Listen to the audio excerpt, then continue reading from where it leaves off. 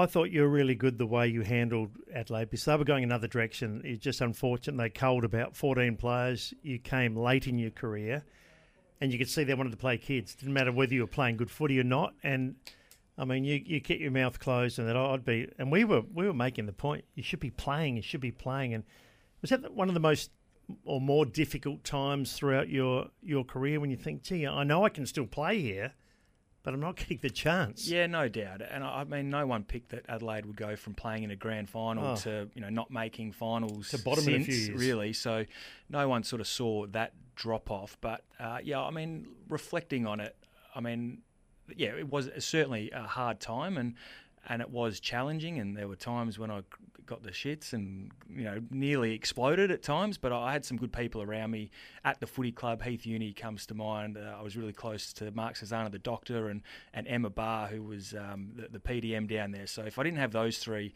working close with me, I could have snapped at any time. But it's hard, isn't it, when you know your form's okay, but they're just looking at another direction. Well, yeah, it wasn't just you. There's a few, weren't there? Matt Crouch had been through it for 2 years. The biggest thing I came to realise is my situation, the way I carried myself.